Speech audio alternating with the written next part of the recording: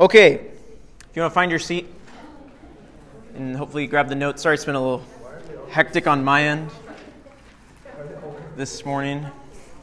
There's notes in the back. I don't know if those got passed out. I brought those over late. So if you want that, you should have that. So we'll see how far we get this morning. I don't know how far we'll get. With my notes, I don't think we'll cover the whole thing, and that's okay. So let me begin with a word of prayer. We'll do some quick review, and then we'll get into this morning. Let's pray. Lord, thank you so much for this morning. Thank you that you are good, kind, gracious. You're patient with us, that constantly we do not pause to slow down and simply give you thanks. I'm just thankful for the provisions we have, families, homes, jobs, food. All these come from your good and gracious hand towards us. We do not deserve it. Thank you for the weather this morning. For those of us who like the cold a little bit. And Lord, we also see just your goodness in the sunshine. Lord, thank you so much for all that you've given us. Just pray that you would bless this morning as we again look at introspection and self-examination and how we would live the Christian life and bring you glory and what you want us to do. Just pray that you would be with us. Help us to continue on in fighting the good fight of the faith. Pray that you would bless this time. In your name we pray. Amen. Amen. All right. So, let me get my iPad open here. So, we've been talking about understanding ourselves. Mainly spent, I think, 2 weeks ago looking at that, how we understand our conscience, our minds, our affections, our will, how that all relates to learning to handle ourselves. I think that's a big part of introspection is self-help, biblical self-help. Okay, how do you talk to yourself rather than listen to yourself? And last week we went through the Psalms, maybe 5 or 6 of those that were hopefully helpful. And maybe you wrote some of those down, and those will be where you turn back to. I think the Psalms are a great place to start. A helpful Lloyd Jones quote. In all of this, the main art in the matter of spiritual living, how to live the Christian life, is to know how to handle yourself. That's what we've been talking about. That's really what, going forward, we're dealing with. How do we handle ourselves? You have to take yourself in hand. You have to address yourself, preach yourself, question yourself. You must say to your soul, and he's quoting Psalm 42 here, "Why are you cast down? What business have you to be disquieted?" You must turn on yourself, upbraid yourself, condemn yourself, exhort yourself, and say to yourself, "Hope in God." Instead of muttering about in this depressed, unhappy way, you really got to turn the corner there. You don't need to spend too much time thinking about your thinking, right? And if you're overwhelmed with what's going on, the Psalms are a great place to start. Okay, Psalm 42, I mentioned, was a great place to start, and there's some other ones in there. Again, Psalm 42:5. "Why are you cast down, O my soul? And why are you in turmoil within me? What are you doing? Hope in God, for I shall again praise him, my salvation and my God." And so I hinted at this last week. We actually spent a lot of time talking about this. Very briefly at this point, the first thing we have to learn is what the psalmist learned. We must learn to take ourselves in hand. I say that we must talk to ourselves instead of allowing ourselves to talk to us. I think this is so key right here. Have you realized that most of your unhappiness in life is due to the fact that you're listening to yourself instead of talking to yourself? So you sometimes just got to get out of your own head and talk back to yourself, and it's really, really helpful, rather than listening to ourselves. And I mentioned this week 1. I think it's helpful to go back to kind of what the psalmist does here. Ask questions of yourself rather than making statements. That's what he does. So I think I mentioned this, introspection is kind of condemning statements. Hey, you're bad, you've done this, blah, blah, blah, blah, blah. I think that's more of the introspection side. I think the healthy biblical self-examination is that asking yourself questions and then responding to them, answering those questions with Scripture. Like the psalmist, he asks himself why he's in this condition, rather than just saying, "You're a loser." He asks himself, "What are you doing?" And then he tells himself what to do. And so this morning, we're just unpacking that more. We're just going to keep unpacking this. How do we talk to ourselves? How do we counsel ourselves? How do we develop a better theology of self-examination? And specifically, this morning, I want to deal with what I think is the number one ultimate cause of introspection, which leads to spiritual depression. The number one cause. Sin. Okay. I should have had a drum roll. Okay. typically, some sin that you've done. Okay, that's what we're going to deal with. Now, there could be cases where maybe you've been sinned against, and that causing you issues. We might talk about that maybe later on. But I think ultimately, the number one cause of introspection is some sin. Okay, I think it ultimately goes back to this: some sin that you've committed that you just can't get out of your mind. I can't believe I've done this, and that just weighs you down. You're stuck with yourself and your thoughts, and your self-examination just, you're just condemning yourself, and you're stuck in the mud, and you're spiritually depressed, and you ain't going nowhere, okay? I would say that we only sin in two states, okay? You either sin as an unbeliever or you sin as a believer. Okay? You can't sin any other way. You can't sin when we're in glory. You're either an unbeliever and you sin, or you're a believer and you sin, okay? And I want to look at both of those. Each person is different. Your conscience, your personality, I don't know which one is maybe more of a struggle for you. Some sin you committed before you were a believer, or some sin after. By the way, those blanks there, I'll just jump to, it's before and after. 1 and 2, those are those blanks, before and after. I'll just give you that. And we'll spend the first time talking about before. You introspect, and this leads you to spiritual depression because of something you did before you became a Christian, or something you did after you became a Christian. I think typically one of those is the issue, okay? Before we unpack those, I think there's some general groundwork. Again, a lot of this is review. If you're like, man, I feel like he's saying the same thing. Well, I kind of am saying the same thing over and over again, because we need to be reminded of the same thing over and over again. That's why we go back to the gospel over and over again. That's why we're going to talk about the gospel a lot this morning, because that's what we keep going back to. We keep reminding ourselves of the same thing because we are prone to forget, okay? First, I just say, all of this, again, we are in the fight of faith, right? We are fighting the good fight of the Christian faith. This high life theology of, now I'm happy all the day. I mean, I like Isaac Watts. He writes a lot of good hymns, but that's not a really good line, okay? A lot of us in our Christian experience simply are not happy all the day, all the time. There are hard things that happen, either to us or hard things that we bring about by our own sin, okay? And so we need to realize that we are in this struggle. And sometimes that means we're going to have serious, sometimes hard, difficult, unpleasant thoughts about sin. That's going to happen if we are in this fight of faith.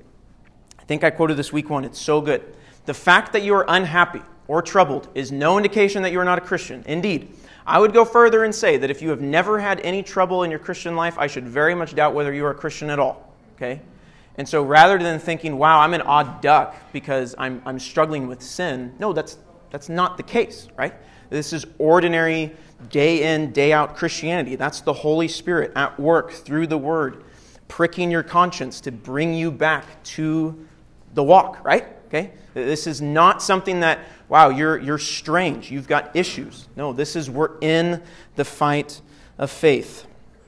And so it's not a good thing if we've never been in that spiritual conflict. So I'd say, take heart, cheer up, start there, okay? Maybe maybe you guys are in this because you need help with this. I think in one sense we all need help with this. Or maybe you're helping someone else, okay? Well, I think you start here with them, right? Hey, cheer up, you're doing okay. You're in the fight. And realize if you're in that fight, I think this is where Christian and Pilgrim's Progress is so helpful. When he fights Apollyon, it's not like he just strikes him down and he's good. He takes some wounds. It's tough, right? The spiritual conflict, you're going to take some wounds. And so maybe you need to preach this to yourself, or if you're helping someone else, say, hey, let's realize we're going to get wounded in this fight, but let's pick up that shield of faith and that sword of the Spirit, and let's keep pressing on, okay? Let's get into this conflict together. And you're on the right path. Maybe we need to work on some things, but we're moving in the right direction, okay? So number 1, I think you guys have this on your notes. Let's start with walking through introspection, looking inward, because of some sin you committed before you came to Christ, okay? Those blanks, remember, before and after, okay? That's before and after. Some sin you committed before you were a believer. This is not uncommon. Someone comes to Christ, they have joy, they are on cloud 9, man. They are loving the Christian life. And then 5 years into their Christian experience, I don't know if it's some sermon or something happens. Maybe it's 37 years later. They remember, oh my goodness, I can't believe I did that thing when I was in 7th grade. I can't believe I sinned in that way. I can't believe I did that, okay? And then that leads to this kind of rabbit hole where you're just stuck. And it's, man, I know Christ died to save sinners, but I mean, can he believe like what I really did way back then? And I'll just say this, if you guys sit and think about it long enough, we can all have that, okay? If you just sit and like, what silly, foolish, sinful thing have I done? Let me sit and think about it. You will come up with something, okay? If you want to be spiritually depressed, you can find a way to do it, okay? So you don't need to camp out there, okay? But we can all have that experience where you're stuck because of some sin that you committed before you came to Christ. You're down in the depths and you're stuck in the mud. Does that make sense? You guys get that picture, okay? Maybe that's you or that's someone else. I want to walk through in both of these the cause, okay? Why does this happen, okay? What is the cause of this condition? I'm just taking this from Lloyd Jones. Number one, I'd say this. It could just be an attack of Satan and his legions, okay? It can be that. Ephesians 6 makes that very clear, okay? That Satan and his forces, they cannot take our salvation away. We're secure in Christ, but they can rob us of our joy in that salvation, okay? And so you could be struggling simply because it's an attack of the devil, a spiritual conflict. And so we already talked about this, but what do you do? What's the solution? If that's the cause, what's the cure? Well, you go back to Ephesians 6. You take up the shield of faith. You take up the sword of the Spirit, and you fight that battle, okay? Continually until the foe is vanquished. You preach to yourself that I need to have faith, okay? I think we get that. I think, secondly, I think the other cause of this condition, why you're stuck in spiritual depression and introspection, I think this is more common. The reason why you're stuck in this is because you don't fully understand the doctrine of salvation. You have not applied the doctrine of salvation to your thinking, okay? You have to go back to the gospel. This is so good from Lloyd Jones. Let me put this plainly and bluntly in order that I may emphasize it even at the risk of being misunderstood. There is a sense in which the one thing that these people who are stuck in spiritual depression because of some sin they committed before they came to Christ. There is a sense in which the one thing that these people who are in this condition must not do is to pray to be delivered from it. You must stop praying at times because your prayer may just be reminding you of the problem and keeping your mind fixed upon it. So you must stop praying and think. Work out your doctrine. This is really helpful, okay?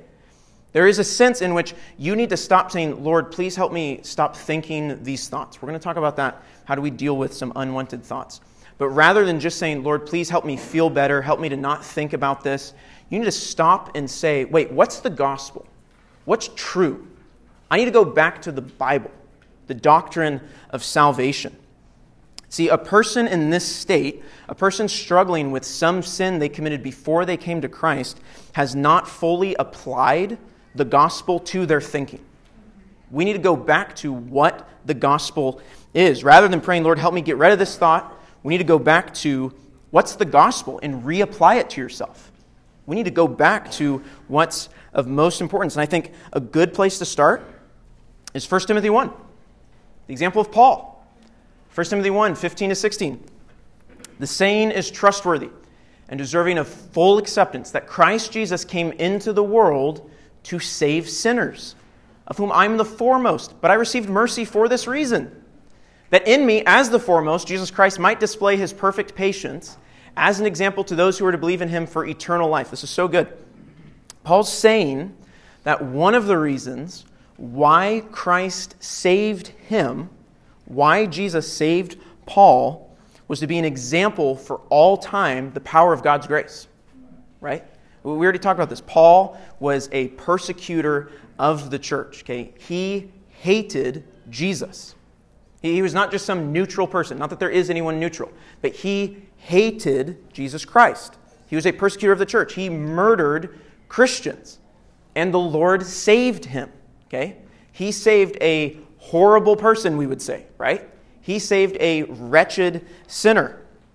And I think, as Paul is saying here, one of the reasons for this was to show us for all time that God's grace is for each and every person, okay? The person that we deem to be the most wretched, okay? There is no chance for them because of how wicked and evil they are. No. Christ died for sinners. and we are all sinners. You have this quote, I think, at the bottom of your page. It takes the same grace of God to save the most respectable person in the world as the most lawless person in the world.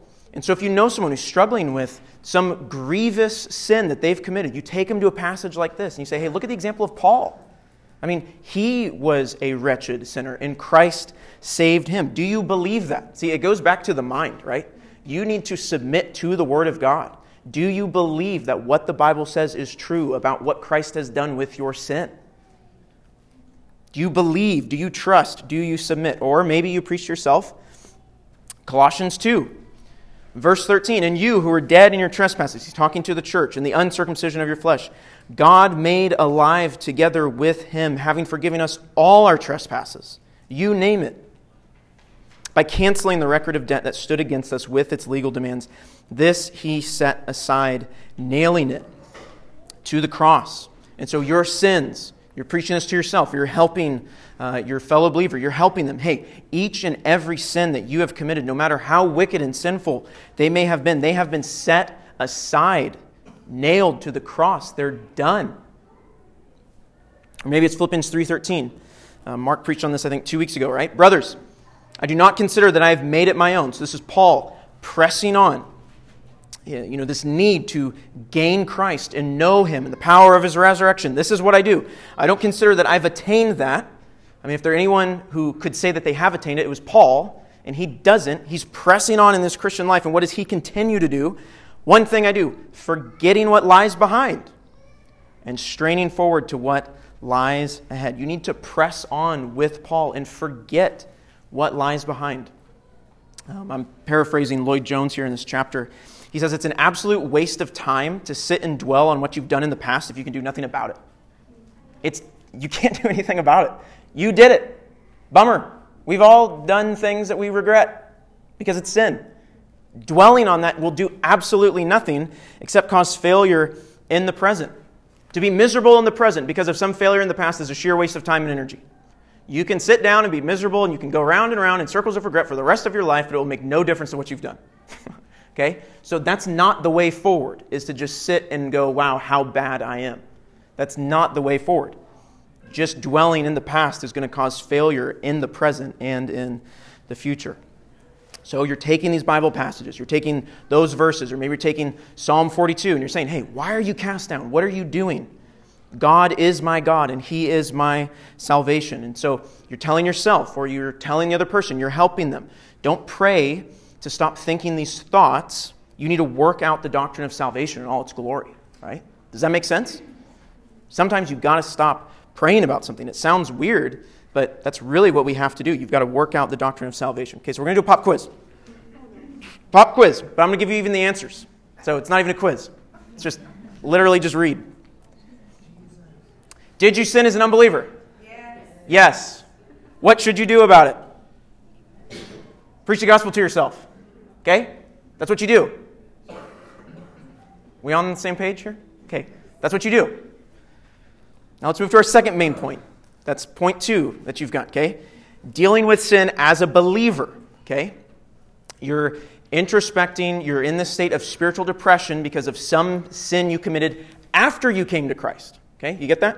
So there's a point in time where the Lord saved you. In His sovereign grace, He saves you, okay? You sinned before that, and you're going to sin after it, okay? So here we go, another pop quiz. Will you sin as a believer? Yes. Yeah. What do you think you should do about it? Preach the gospel to yourself. Yeah. Okay? This is not complicated, but we just need to be reminded of this, okay? You keep going back to this. I think in both, the answer is the same. We apply the gospel to our conscience. So you have to be filling your mind with the truth of Scripture. If you're not, you're probably going to be stuck in the mud, okay? You go back to the principles of the gospel. I think you go through the exact same passages we went through, but there's also some other ones we can apply, and that's where I want to spend a little bit more time in 2 Corinthians 7. Okay? I think it's the same thing, but how we apply that to our conscience might differ from case to case.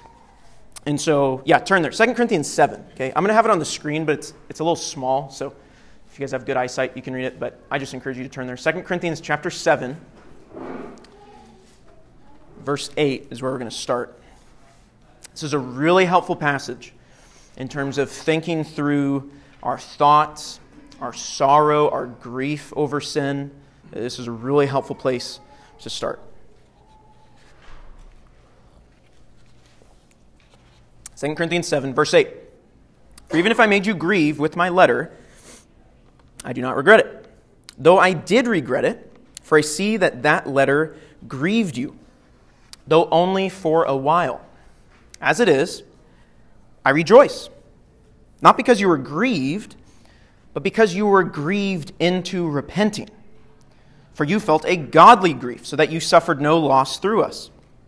For godly grief produces a repentance that leads to salvation without regret, whereas worldly grief produces death. For see what earnestness this godly grief has produced in you, but also what eagerness to clear yourselves, what indignation, what fear, what longing, what zeal, what punishment. At every point, you have proved yourselves innocent in the matter. I'm going to stop there, okay? In context, Paul is saying, that he was grieved in some letter he had to send, okay? There's a good chance that, actually what we have as 1st and 2nd Corinthians is actually, 1 Corinthians is actually like 2 Corinthians, and like 2 Corinthians is actually like 4th Corinthians. There's probably some missing letters that we have. In God's providence, it's not important that we would have them.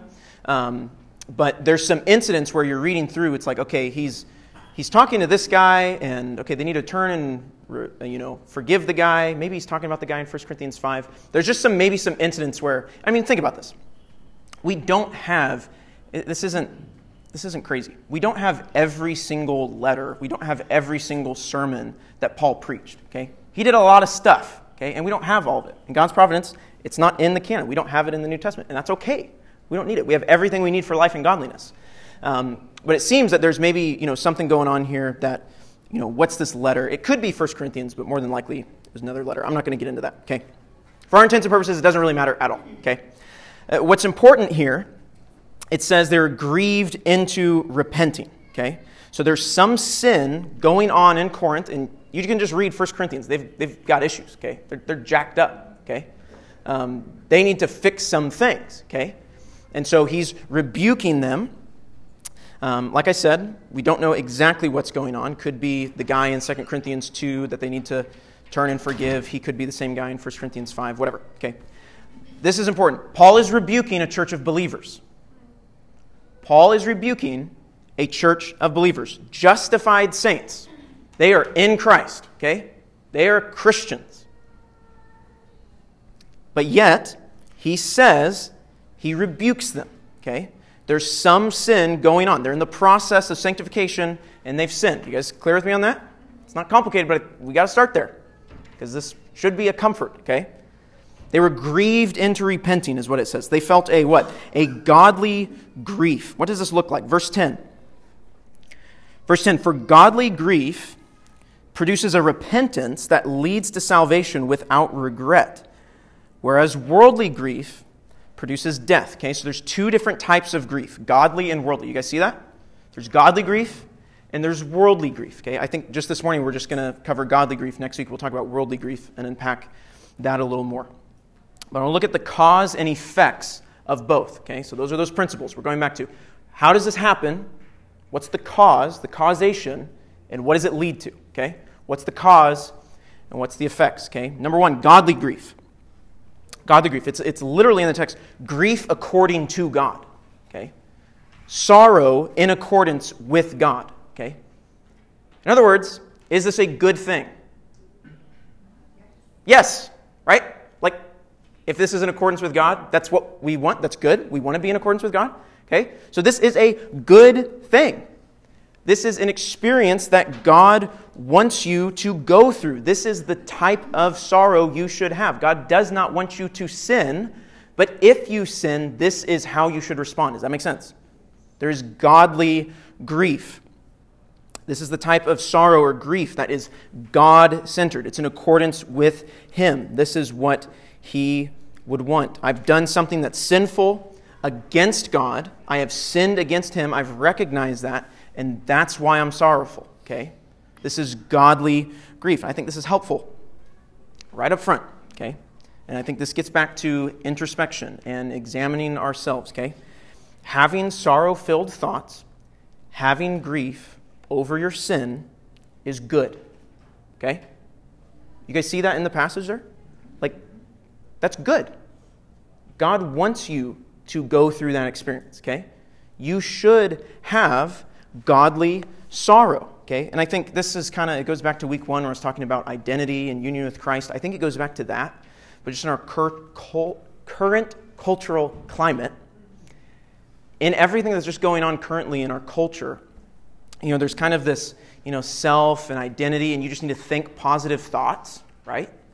If there's something that causes you to be grieved, stop thinking about it. You need to get rid of that. Don't go there. That's contrary to this passage, right?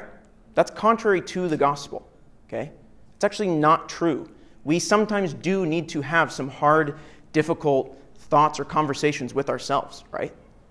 So, no, you don't need to think positively. Sometimes you need to think negatively about your sin in accordance with God, godly grief.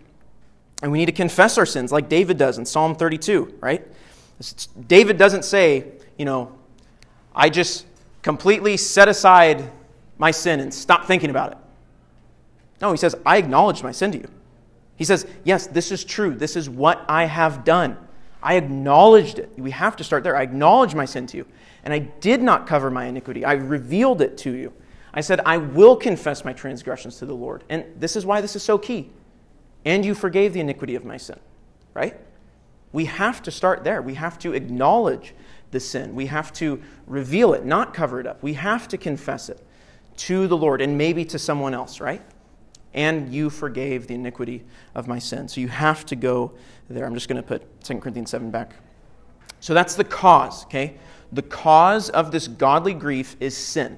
Some sin in the life of the believer. And it ought to bring about this godly grief. Now, what's the effect? Look back at verse 10. What's the effect that this godly grief has? What does it do? Verse 10, it does something. It produces a repentance that leads to salvation without regret. So this godly grief brings about salvation. Okay? You might say, wait a minute. He's writing to believers. They're already saved. So what's going on here? Okay? Well, partly that's true. You should go wait a minute. What's going on here? I think what's going on here is that repentant people continue to repent, right? Saved people continue to confess their sins, right? And they show evidence that they are saved by that process, right? A non-saved person doesn't confess their sins, right? An unbeliever doesn't confess their sins. They don't have godly grief that leads to this repentance. You could say the very reason they are saved and have salvation, in other words, the very fact that they have union with Christ is the very reason why they repent, okay? The Holy Spirit, through the writings of Paul, in this case, 2 Corinthians, through this letter, he brought about godly grief, and they turned from sin. That's the Holy Spirit at work, okay? And so that's good. That's what's supposed to happen in the life of a believer. They recognized their sin, they turned from that sin, and they turned towards salvation. It shows that they have salvation because they continue to turn from their sin. They don't, if they're on the narrow path and they stray aside like we all do, the fact that we are in Christ means we get back on the path. If we don't get back on the path, it means we're not saved, right? You see what's going on there? And so they turn from that sin and towards salvation. Look back at the verse there. What does it say? Without regret, right? Without regret. Verse 10. Godly grief produces a repentance that leads to salvation without regret. I think this is important. Paul is not saying that they repented of their sin and now they, don't regret the sin. That's not what's going on. Can I get your question in a second? We'll finish working through this passage. I'm trying to leave time to get to questions. Yes. He's not saying that they repented, now they don't regret the sin. No, they regret the sin, right? All true believers still regret the sin that they have committed, right? It's it goes back to Romans. What? Should we sin more that grace may abound? The answer is not, yeah, you should. No, you don't, right? No, they still regret it. Paul is saying here that this godly grief produced repentance that isn't full of regret. In other words, they didn't repent and go, man, that sin sure was good. Right? They didn't go, man, that was nice. I missed that. No, this is a repentance that wants to get rid of it, right? No, there's absolutely no regret over repenting in godly grief. One guy said, godly grief cracks the whip that motivates us to go to God. Okay? Godly grief cracks the whip that motivates us to go to God. Look at verse 11. Like I said, we'll talk about worldly grief, I think, next week. What does it say? They were eager, right? There was indignation. There was anger. I think godly anger. There was fear. I think godly fear. There was longing. There was zeal. In other words, godly grief produced godly affections, right? Or if we want to use the language of emotions, I'm okay with that, right? That this godly grief cultivated a heart that wanted to get rid of this sin. They're convicted of it. He continues on, verse 11, at every point you have proved yourselves innocent in the matter. I think this is amazing. It says prove themselves innocent. Were they actually innocent? No, right? They had to repent. Paul has told them they've repented. They were grieved because of sin into repenting. But because of that, the end of verse 11, at every point you have proved yourselves innocent in the matter. It's just amazing. Because of repentance, turning to Christ, blameless. Because Christ has paid for our sins. They were guilty, but now they're innocent. I think that's the wonder of the gospel. I mean, this is 2 Corinthians 5:21, right? If you're already there, it's just the page over. For our sake, he made him to be sin who knew no sin, so that in him we might become the righteousness of God. We are clothed in the righteousness of Christ. He has taken all of our sins, past, present, future, and we're blameless. But also just say, verse 11, I've already kind of hinted at this a little bit, but it says, see what earnestness this godly grief has produced or worked in you. Okay? In other words, this is God's intent. Okay? Godly grief brings this work about. It produces repentance. This is God's grace at work in your life. So that's, if you sin, you're convicted of it, and you repent, you turn away from it, that's not odd.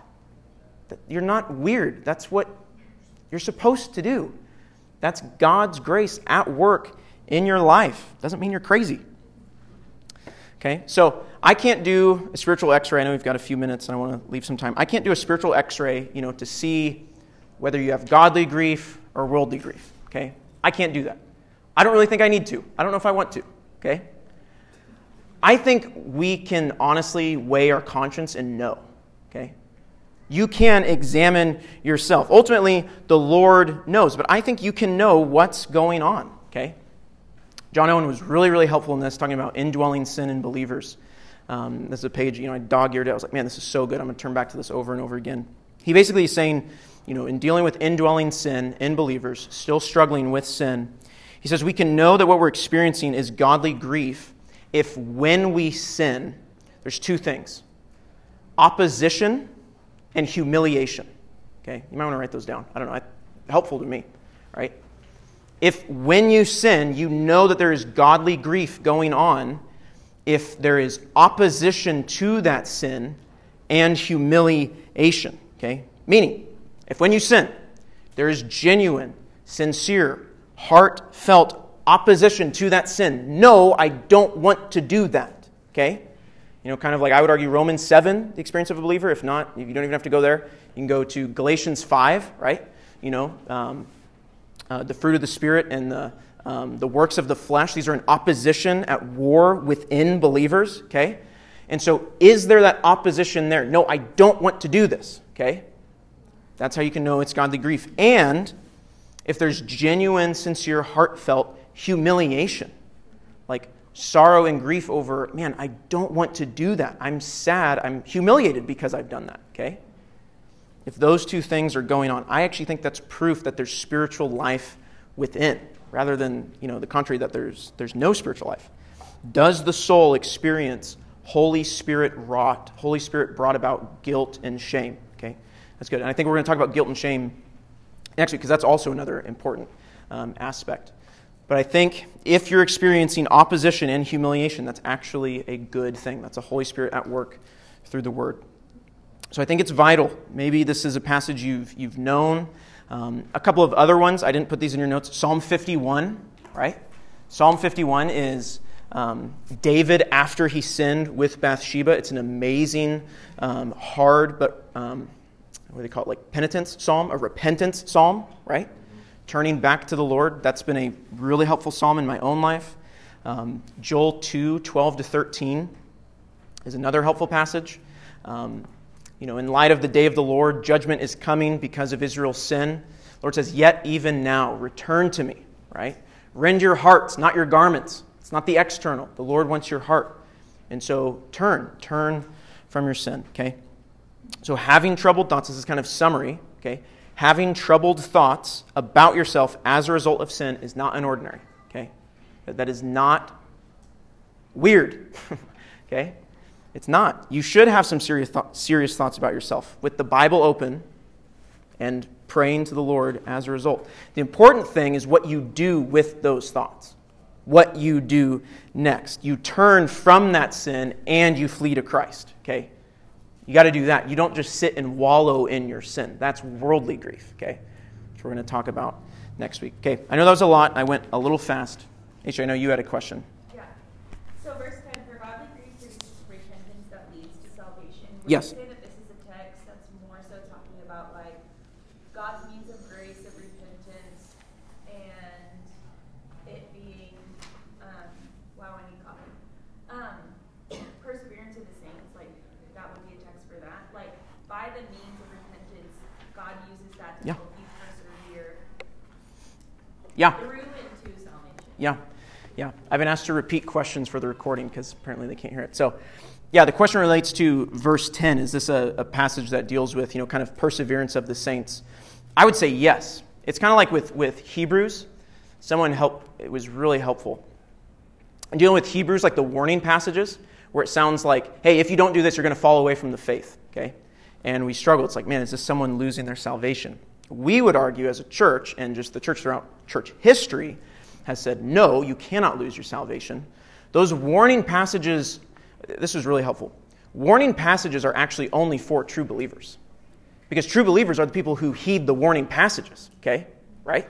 Like, those are the people who don't go off the rails. You're driving on a, 2-lane freeway or highway, through a mountain, and you're going 80 miles around this corner, and it says, you need to go 25, okay? Well, if you plow off, you ain't paying attention to the sign. You need to pay attention to the sign. Those are the people who actually do it. I don't know, it's not a perfect illustration. It's just helpful to think through. Yeah, I don't think it's losing salvation. I clearly don't think that. It's showing, what did I say, like saved people repent, repentant people continue to repent. It leads to that salvation. They don't have that salvation if they don't repent because of godly grief. Does that help a little bit? Maybe? Okay, good. Yes? That word salvation, there's a sense also that we're being saved from ourselves in sanctification. So it could apply that way. But also, doesn't the word salvation also mean health and wholeness and not necessarily the act of being saved from the wrath of God? That they can be applied more broadly at times? Yeah. Questions dealing with, salvation and semantically, a semantic range. If you guys don't know what that is, words have a range of meaning. Salvation at its core really means like deliverance from something. So yes, there is a sense in we're saved from our. I don't really like the language of saved from ourselves. We're saved from our sin and God's wrath against that sin. There is an aspect where yes, the Lord is helping us get rid of our sin and moving on. Yeah, putting to death the old man. But yeah, wholeness, there's definitely some language of that in language of holiness, right? Consecration, holy to the Lord. Sermon on the Mount deals with that. I think in context, Paul is, he's really unpacking, I think, godly grief when believers sin. And we know that they're believers because they turn from their sin. I think that's just the most basic way to talk about it. Wholeness, I think I would get from some other passages. Yeah?